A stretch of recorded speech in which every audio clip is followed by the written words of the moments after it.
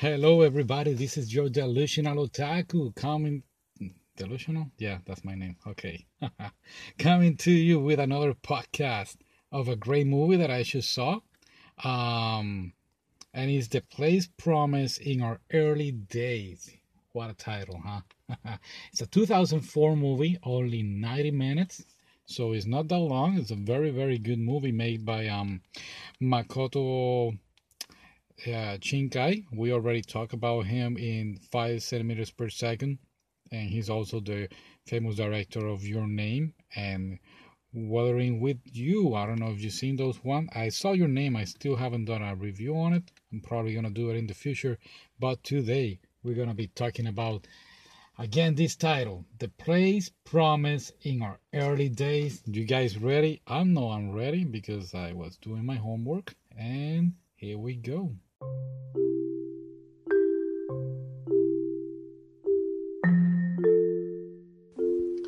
So, The Promise in Our Early Day, 2004. I just saw it. Can you believe that? I know. Anyway, it's a great movie. I really like it. I really enjoyed this movie. It's just 90 minutes. And again, this guy, Makoto Shinkai, is doing a great job. I'm very excited about seeing his whole career. Anyway, now this movie, it's about three kids. And it's in Japan. Surprise. Now, Japan is half of Japan has been invaded, I will say, by the Union. Now, when I saw the movie, I did not knew what was the Union. After I do the research, maybe I got lost in translation watching the movie, or in the subtitle they didn't cover that. But it was actually the Soviet Union invaded half of Japan, and they built this big tower, and at the same time they put, like, I would say, like this barrier dividing the whole country did in two. Now we go to the people living here, and they live their life the best normal possible way that they can.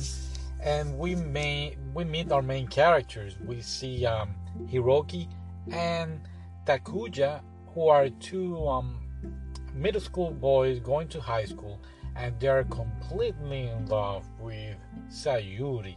Now, Sayuri is a beautiful girl, and at the beginning of the movie, I did not knew it was her. Well, it was her, but you tend to realize. But at the beginning of the movie, she says, like in a memory, that she has felt that she was missing something, and it's very important. This later in the movie, we're gonna see why. Now, Hiroki and Takuya, they are working also in a manufacturer where they build planes. They help them in making them. So later in the future, later in events, we get to see that they found a drone in the water. I believe it was in the water, and they take it out and they start to build their own plane with the idea of destroying the tower. And this is very important. Now, again, they have a crush. They're in love with the Sayuri, and they eventually, once they start to talk, they invite her to their workplace, so she can see where they are building, what they're building, and where and why, and all this. And they even promise her, hey, when this finished, we're gonna take you for a ride. We're gonna fly you in the sky, and all that. Very, very nice. Now, Sayuri is a very interesting character. She, here and there, she mentions things that we will call it deja vu. She starts saying, "Oh, I have lived this moment. Oh, this has happened to me before. Have you ever had that situation?" I know I have, and it's very interesting. Now, there is a scene that there is like an atomic bomb explosion or something like that, and I thought for a moment, oh, so maybe she has living another life. All those events. That's what I thought. But no, it's not. We're talking here about something way more bigger than just the promise of flying her in the plane or the love story in the tower that these people built. There are some scientists that they are studying about the multi-universe, and they are trying to communicate with another universe. Not another universe. I'm sorry. That's not what I'm trying to say. They are trying to do this multiverse or parallel worlds, I would say, that you can communicate with yourself. That's what they're trying to do. They're trying to know how this whole parallel universe works. And Sayuri is the key. So later in the events of the film, she disappears, and this really hurts Hiroki and Takuya, and hurts them in their friendship also. They stop talking to each other because of her disappearance, and it really transformed them to be another type of person later in the events of the future. Now, Sayuri, she's kidnapped. Spoiler. Yeah, sorry. Some little spoilers. I will not tell you the ending. She gets kidnapped, and they are experimenting with her how to interact with other parallel universe. And in her dreams is how she's able to communicate with her friends, especially Hiroki. And there is one very emotional scene when she is able to communicate with him. He is also searching for her in our universe. He's searching like crazy, and you can see his sadness about not being able to see her anymore. So in her dreams, she's able to communicate with him, and it's very, very nice.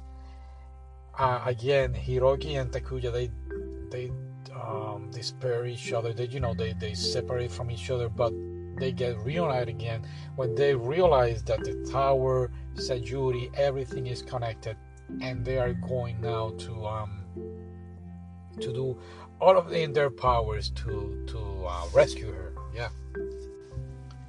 Now, Takuya becomes, I would not call it, well, all depends on your point of view. He joins this group, the Liberation Group, and he also becomes like a physician, not a physician, I'm sorry here, bear with me, guys. I'm looking for my notes. Scientist, like a psychist, I don't know how to say it, I'm so sorry, I'll do push-ups.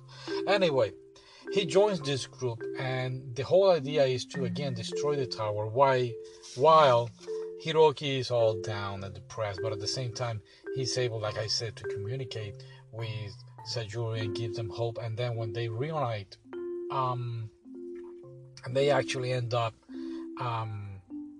doing something. Oh, I don't want to give away the whole film, but yeah, they rescue her. Yeah, spoiler. Sorry, I know I should say spoiler before. They reunite her. They reunite. They rescue her, and it's a very beautiful and emotional scene. Now, I don't want to say the whole ending.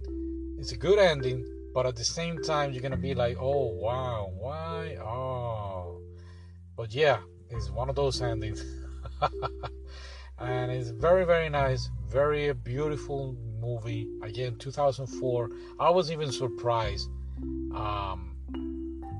that it was 2004. I really enjoyed this movie. I will definitely watch it again. Now the cover of this film, and this is where I'm a little confused, and I'm not gonna say spoilers. Well, yeah, spoiler. Now, yeah, I should say spoiler. Now, the cover of this movie, and it's the same cover that I put on the podcast. You see Sayuri playing the violin, while Hiroki is also at the other side playing violin. But we see them, and we can tell there is a difference of age in them. He looks like an older gentleman. I mean, I would say on his 20s, while she's still on 17, I guess. And I have searched for this everywhere, and no conclusion. I was thinking like maybe in the future he was like frustrated, or not frustrated, but yeah, not finding her, and it could be a vision of him in the future being alone playing the violin, because she also played the violin.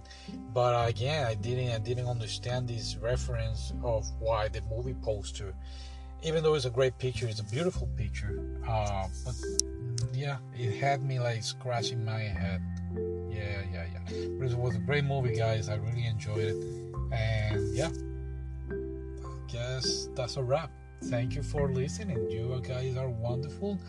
Thank you for being there, supporting the channel, the podcast. Share it if you want to. If not, continue to listen at least. I really appreciate it. You can search for me in Facebook, Instagram, and podcast. And I'm still working on the YouTube. Yeah, I know it's not easy. Well, I guess I'll see you next time, guys. You have a great day.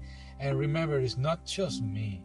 It's you. You are also a delusional otaku. Have a wonderful day.